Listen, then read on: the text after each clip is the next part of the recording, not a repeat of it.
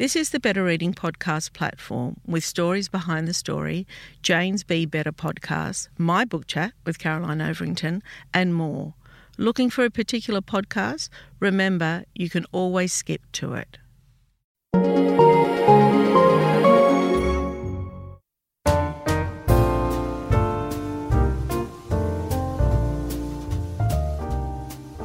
Welcome to the Better Reading Podcast, Stories Behind the Story, brought to you by Belinda Audio. Listen to Belinda audiobooks anywhere, everywhere. Hi, this is Cheryl Arkle for the Better Reading Podcast, Stories Behind the Story. We talk to authors about how they came to tell us their story. Stan Walker, welcome to Better Reading. Oh, thank you so much for having me. I'm so looking forward to this podcast. It's a little bit different to what I don't know if I've ever spoken to a musician, and I'm super excited about it. I've been listening to your music over the past couple of days and enjoying it very much. So you're in New Zealand, which is good, and it's around lunchtime at your end. So if we hear you nibbling, that's fine. We know why. You were born in Melbourne, grew up in New Zealand and Australia. How old were you when you came to Australia? I was 4 years old. 4 years old when I came to Australia. Okay. He was the winner of the 7th and final season of Australian Idol in 2009. Wow. And was a judge on the first and second season of the X Factor New Zealand in 2013 and 2015. Over the past decade, Walker has one of, I'm going to give it a go, Aotearoa, respected figures, I got that, and continues to devote much of his family life to his family, his people, and to Māoritanga. Awesome. Stan has earned 8 gold and 5 platinum singles. I mean, oh my God, as well as 1 triple platinum single in New Zealand. He has also received 8 New Zealand Music Awards and 5 ARIA Music Award nomination. I mean, I can't believe it. And you're sitting here talking to me. No, I'm excited. You made the time for us. He's written, and the reason why we're speaking with him is he's written a beautiful and startling memoir about family, forgiveness, love and redemption. I mean, beautiful memoir. And so you held nothing back from what I could read anyway. For the first time, Stan speaks with startling honesty about abuse, addiction, hardship and excess, cancer and discrimination, and growing up in a family where love and violence were horribly entwined. I mean, just reading that for me gives me goosebumps. So, Stan, I mean, you're such a remarkable person. I want you to start from growing up, from why you came to Australia, and talk us through your life and how you got to where you are now. We moved to Australia. So my mum was pregnant with me when she moved over to Melbourne. Yeah. Had me in Melbourne, brought me back home, and we moved back to Australia. I guess, well, my mum and dad wanted to move to try and start a new beginning, try and give it a go. We had family that were already living over there, so my mum and dad decided to, my dad already had moved over earlier, and then we moved over, me and my mum, we moved over a little bit later. I think they, in their, considering how they were back in the day, they were trying to have a new beginning for themselves, for us as a family. But Stan, I'm sorry to interrupt, but I think migration and moving yourself and your family, my parents did it, they're from Lebanon. I feel that is so brave as parents. I've always felt that, because you've got the responsibility of yourself and you've got the responsibility of children, and you're looking for a better life usually, aren't you? Oh, 100%. And that's what they wanted to get away from. My mum wanted to get away from that. But, the thing is, you can't run away from your problems if you are the problem. Yeah. So that was that. And so our life continued exactly the same. They fitted in really easily into a different place, but the same things. My dad was selling drugs and still, a violent man, and he was an alcoholic, and my mum was working. She used to work night shifts, and we used to hate it when she left, because then we were stuck at home with either my dad or my nan was there sometimes. And so the same things that were happening even when I was smaller and when we were living in New Zealand were happening exactly the same in Australia. It was just a different scenery, different place. But yeah, it was just all the same. I think just growing up with, for us as kids and for me, abuse was normal. Watching my mother be beaten up, watching my brothers, us getting beaten up, alcohol, drugs was such a normal thing. We didn't know anything else. So I remember my earlier birthdays as a kid, they were parties for my parents. And I remember one birthday, I didn't even know it was my birthday, and my cousin he was telling me, oh, this is my cake. And then I remember my mum saying, oh, no, this is your birthday. And I was just like, oh, that's weird. Like, how do you not know it's your birthday as a little kid? Where now, like, you know, where I'm at now, like, we celebrate our babies so much. And it's not that they didn't celebrate us. It's just because, I guess, you know, caught up in their old school life where it just started off as a birthday and then it would turn into the parents' party and everything like that. And just when did you start becoming aware of the violence? I know you say that violence was normal, but do you know what I find with kids? You know, kids that do live in violent scenarios, and violence can appear in many ways, physical, emotional, whatever. They still love their parents unconditionally because that's all they know. Is that how you felt? Yeah, I think I didn't know anything else. So if that's all you know, that's all you know. I didn't know, like, only time I felt like it was different is when I would, when we moved to Australia, we moved in with my uncle and auntie, my cousin and my nan and her partner. I remember going upstairs with my cousin and, you know, wearing pajamas and like having our beds, and we'd wake up and have porridge for breakfast and stuff like that. Like, I remember that was like really cool. I remember, like, my auntie was really strict, but like, I just remember that thing being very different to my thing. I never ever saw my cousin get hit. I never saw my auntie get hit. You know, my uncle was such a beautiful, gentle man. So yeah, I've always known that, like, it's normal, but also I did see cousins and I did see other people that didn't get hidings like I did. Yeah, I guess it was like normal, and then also saw the difference between our family and everybody else's. It was a weird thing because it's like something you get used to, but you never get used to. And even when we were that little too, like, I remember being on the run. Like, we were on the run with my mum, like trying to get away from my dad, going from house to house, like trying to move away, and then they end up getting back together. And so, like, I remember that fear and watching my mum live with that fear. Even as a kid, like, if we get hidings, she would jump in for us, and then we'd watch her get beaten up trying to protect us. Physical scars and physical things, like, you know, getting beaten up are like so easy to forget. Like, you remember the times, but as a kid, watching the person you love the most and the one that shows you love the most getting beaten up, that's a hard pill to swallow, and it's devastating for anybody to watch a child watch their mum getting beaten up for no reason at all. I often think that in scenarios like that, from what I see in people I've spoken with, the kids then become the adult because they're trying to protect the mother. Yes, 100%. Oh, of course. And my brother, I remember my oldest brother, and he would have been like, I'm just thinking now, he's 8 years older than me. If I was like 6 years old, like, he's not even that old, like 13 or something like that. And he's jumping in, trying to fight my dad, and then him getting his head thrown through the wall, and, you know, having to go to hospital, and my mum having to lie, you know, why he's getting stitches on his head and stuff like that. And there was just so much. Yeah, it was sad. Like, my big brother had to be our dad almost, and be our protector since before he was a teenager. And he tried his best, and he said this to us. He goes, he said to himself that he's always going to protect us. And so in a way, he didn't ever really see us as his little brothers. It was like, I have to just protect them. Like, he will never, he's going to protect us and make sure that my dad never ever hits us or hurts us again. And he put that on himself as a young kid. I'm so glad that I didn't have to go through that as the older sibling.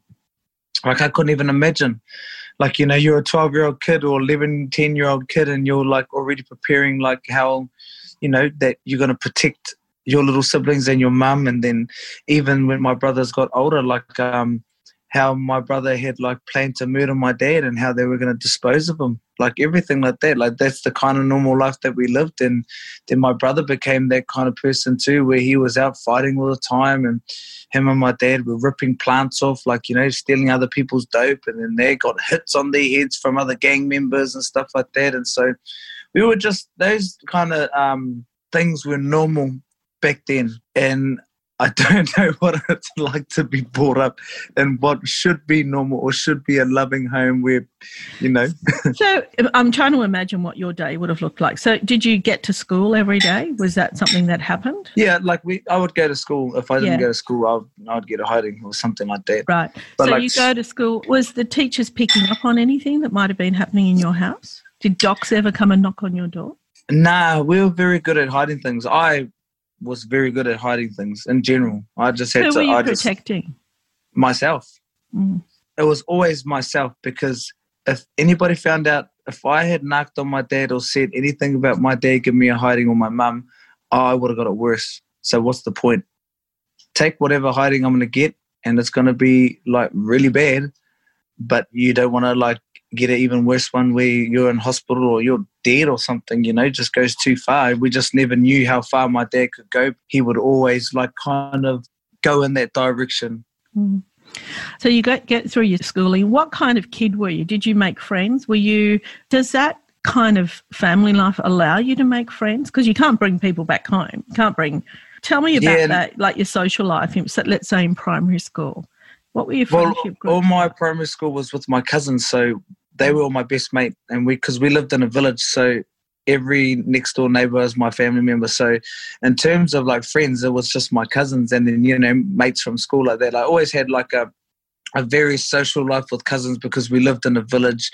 We grew up on the marae. The marae is it's basically the heart of who we are as Māori, a place where we belong, where we have all our significant events, whether it be weddings, funerals, any meetings that have to do with the land and with our people, any big significant events or small, they all go back there. It's our place of gathering, it's our place of meeting, and I don't know how to say it in English, where we discuss things and go over things, and, you know, a lot of ceremonies happen there.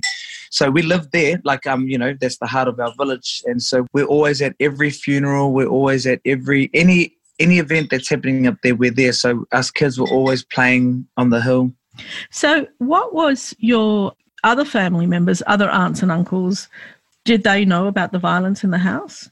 And did anybody say, you know, you kids might need help? Does that happen, or culturally that just doesn't happen? It does happen, but it's so sensitive and it's been so untalked about for years. Mm. But I remember we would go and hide at aunties and uncles' houses. In my dad's case, no one could really do anything. He was a psycho. He was scary. Like, he was a scary person. If you've ever seen Once We're Warriors, that was our life, but worse. My dad was way worse than Jake the Muss.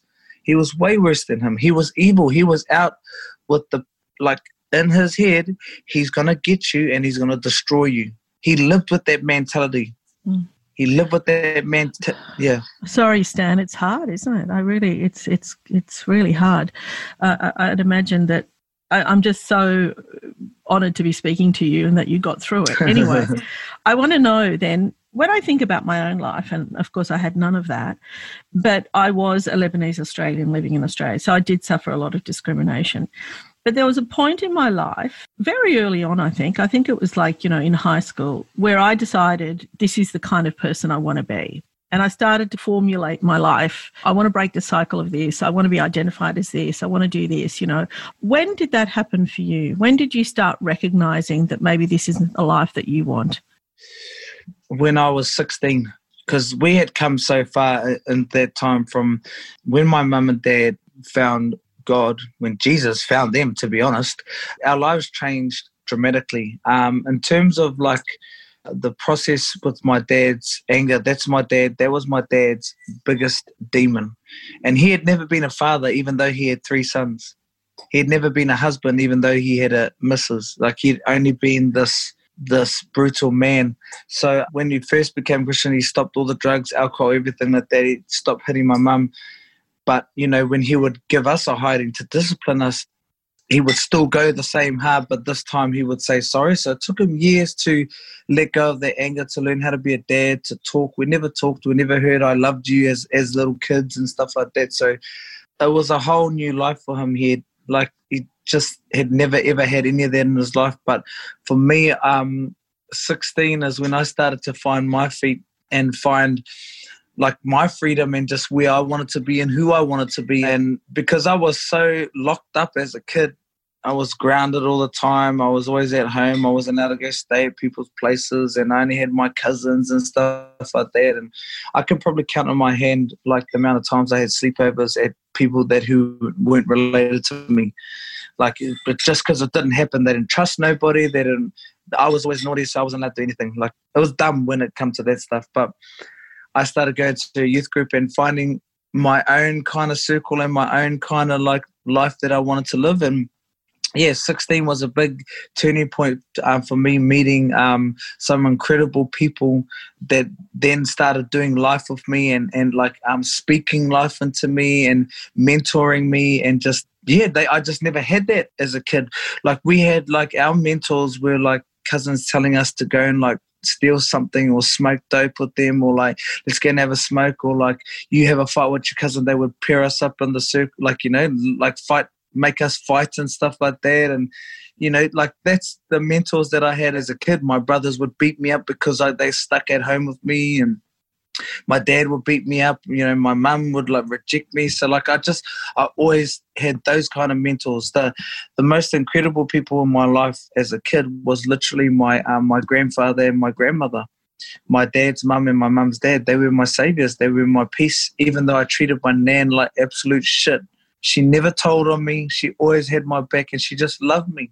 And I took everything out on my grandmother of what my mum and dad just, you know, didn't see or anything like that. So, yeah, I got to an age where I started living for myself and seeing people, and, you know, and it was the people in my life that changed my perspective on life, that, wow, I can actually be happy, and I can actually, this is what, be free, and, you know, but life is actually cool. Like, I thought these fellas were awesome as, and they were cool as, like, I was like, yes. And because the only place I was allowed to go was to go to church. But I found a church and a youth group that actually I loved. Like, as a young person, I was like, yo, this is actually cool. Hiring for your small business? If you're not looking for professionals on LinkedIn, you're looking in the wrong place. That's like looking for your car keys in a fish tank.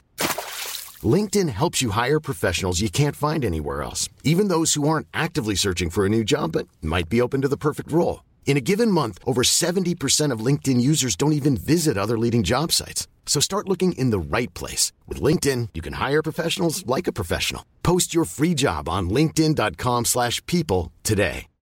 Millions of people have lost weight with personalized plans from Noom. Like Evan, who can't stand salads and still lost 50 pounds.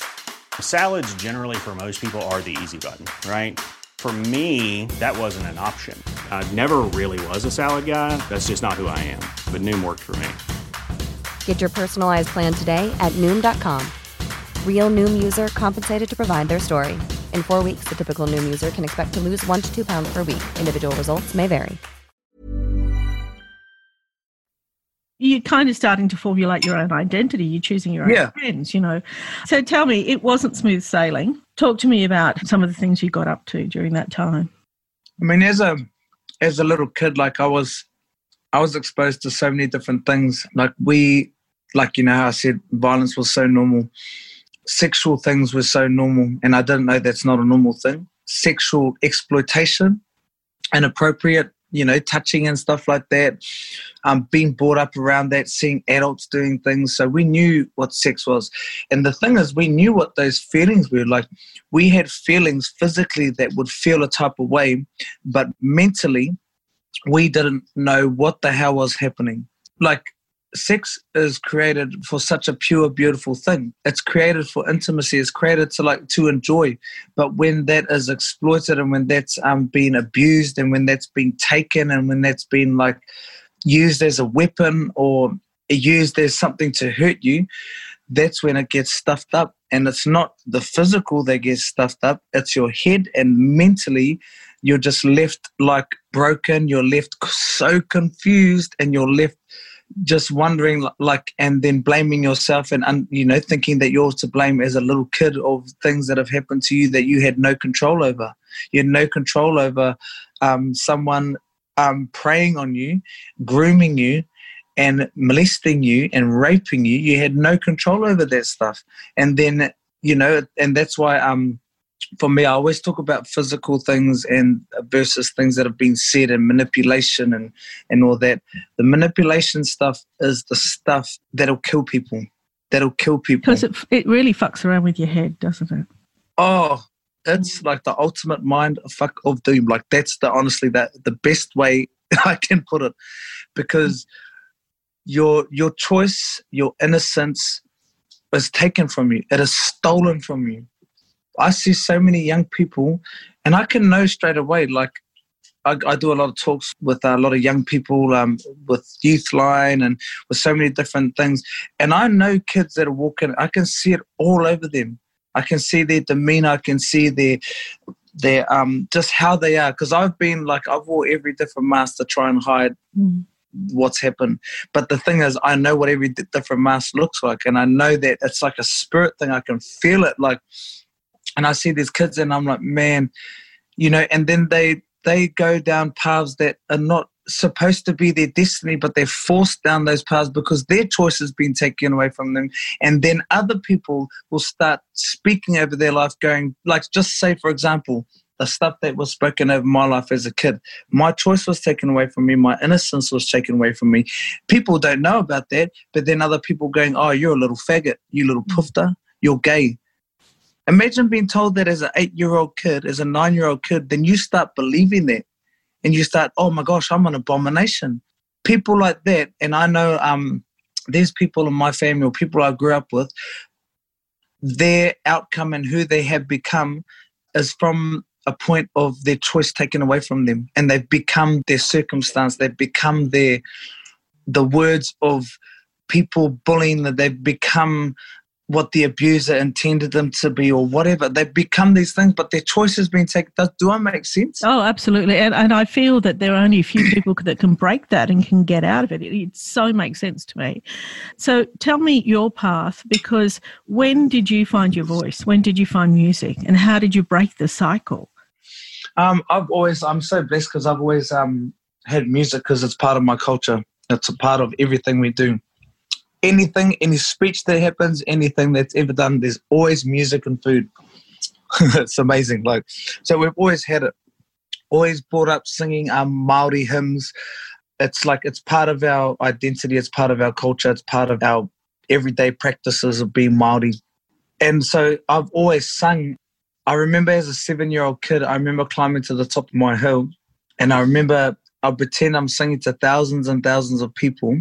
And it was like singing was my escape, because I used to love singing, but I was shy of doing it in front of people.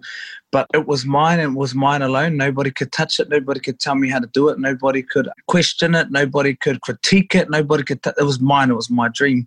And I remember singing to thousands and thousands, like pretending that I'm singing to thousands and thousands of people.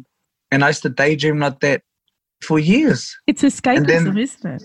It is. Yeah. And it's because it's like nobody can touch it.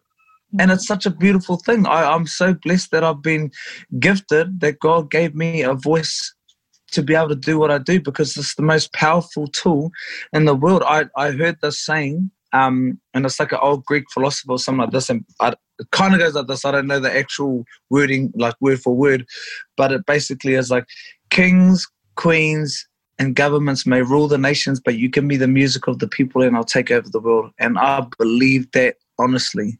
I believe that, because the amount of time I've been saved by music.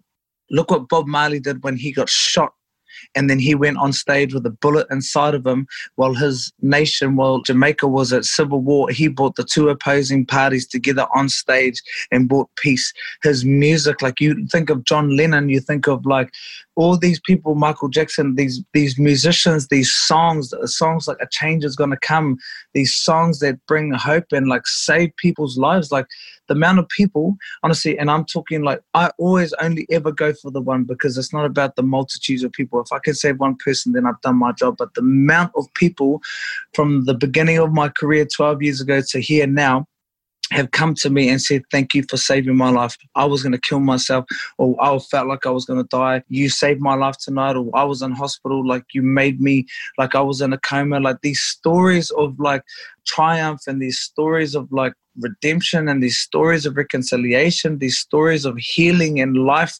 coming back into somebody, like because I sing. Yeah, but I think music does that. Music does that. It's so powerful.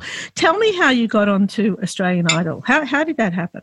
I've always wanted to do it. I've always wanted to do it ever since I remember Guy Sebastian, when he was on. I remember we used to watch it. We were like, honest to God, like it was like our religion. Like we knew what time we had our own little seats. Like we were ready to go. Like let's go. Yeah. Like me and my brother were the biggest fan of Guy, and also Cosima. I remember Cosima. Yeah. And like we're just avid, like, oh my gosh, watching it.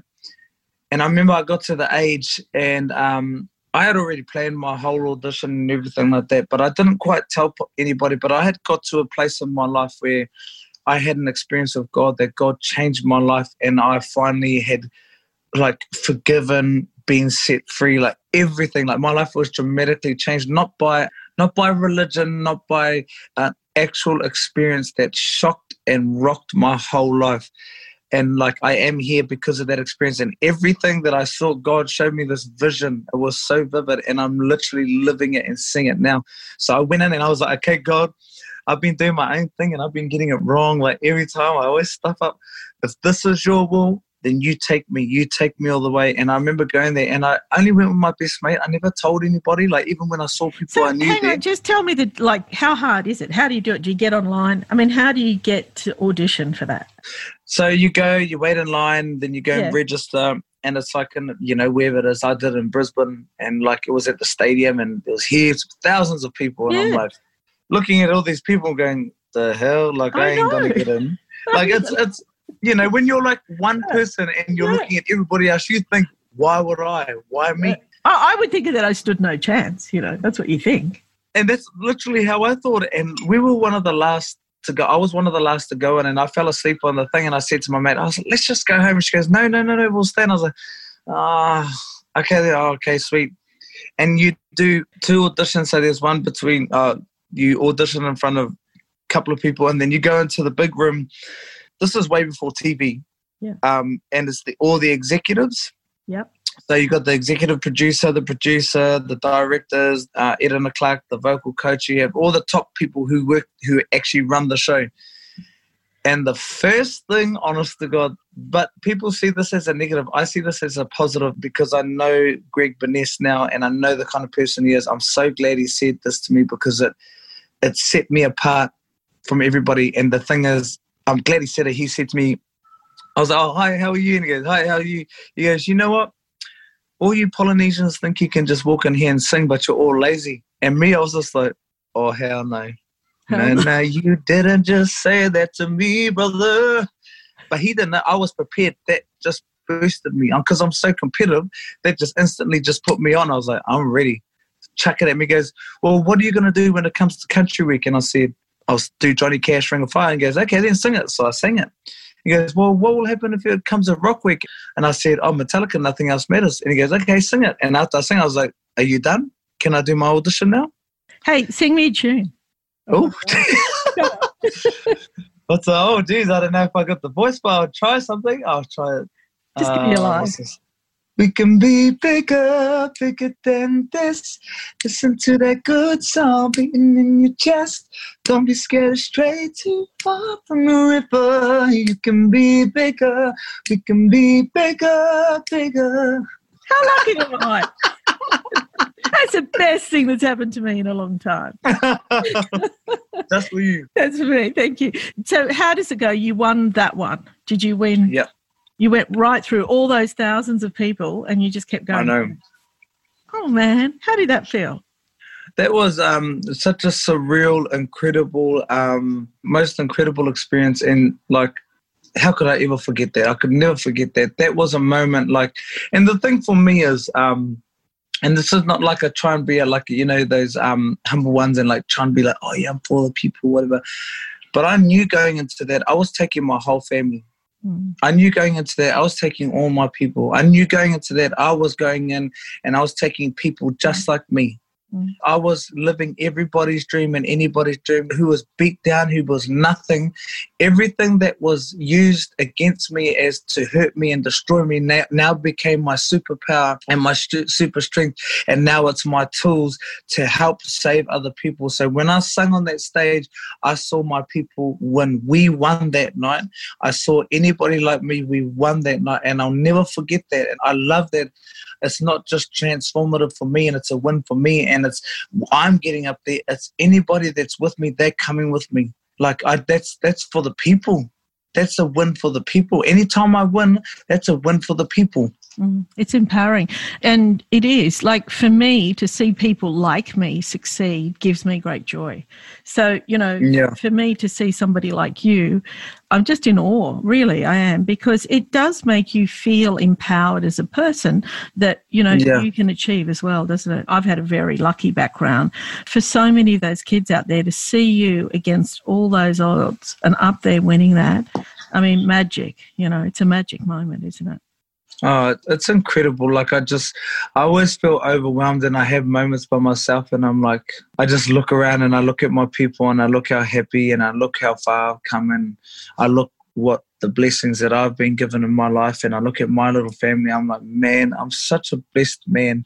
And I was like, look at us. We're all like winning. Like, we have our ups and downs and we go through shit, and we go like, sometimes it's like we go to the pit of pits, but I'm fortunate that I can keep getting back up and going. And then when I am down and I can't get back up, I got people who are getting me back up, and I do the same for other people. So it's like, it's just overwhelming how incredible it is.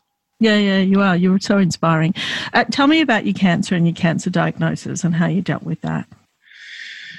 To be honest, that was one of the biggest blessings in disguise I've ever had. It's so weird because I think you think of cancer and if you've watched the documentary, it's quite intense. Like, physically, intense, frustrating because I had to stay in hospital. It hurt like hell. But mentally, and like the process, it was really weird because I didn't fear once. I wasn't scared once. I was just frustrated because I was like, oh, do I have to take off a couple of months of working? I was actually angry. I was like, no, this is annoying. Like, it could have come at the worst time. I'm getting my mojo back, getting in the studio, and I was like, I even pushed it out an extra month, and they were like, no, you can't. You got to get it done. I was like, yes, but I need to work.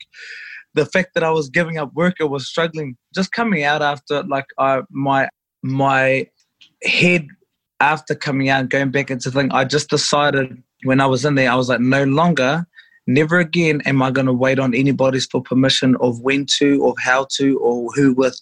I was just like, and I went into talk to my team, and I was just like, if I don't do what makes me happy, then I'm all good to walk away from it. Because at the end of the day, I want to be happy. I've done everything, done all the whatever. I was like, now I want to be happy. And I was just like, I can be happy doing what I want. I was like, but if I'm not doing what I want to do, what's the point? I don't want to do something you want me to do that don't make, if I'm not passionate about it. So my attitude changed. And then I don't have to go on a diet forever because I'm Polynesian. I look at food and put on weight. But I hear you. I'm like, my mum looks at me because my mum's supposed to get her stomach out too. I'm like, Mummy, you will never have to go on a diet ever again. She goes, ooh, that is pretty good, my mum. Because she knows we're like, that's our family. It's in our blood, man. We're looking at food. And I think our culture is very similar to Lebanese. It's based around food, Everything's food. Absolutely. I have the same problem. Listen, we've got to finish it there. The book is called Impossible, My Story. Stan Walker, you are so inspiring. You have made my day, honestly. I've just loved it. Oh, you've made my day. Thank you so much. Thank you. Take care.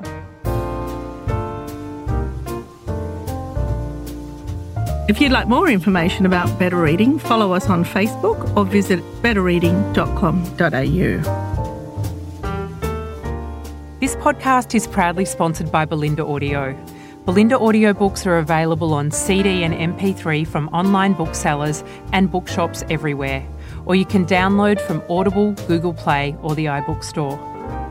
We've also created our own app called BorrowBox that's available from both the App Store and Google Play. All you need to do to get it working is to download the app, Join your local public library and you'll gain access to the world's best collection of ebooks and e-audiobooks available for you to loan on your phone or your personal device. Bolinda, we're here to enable you to escape, imagine, grow and be inspired through the power of storytelling. Bolinda Audiobooks. Anywhere, everywhere.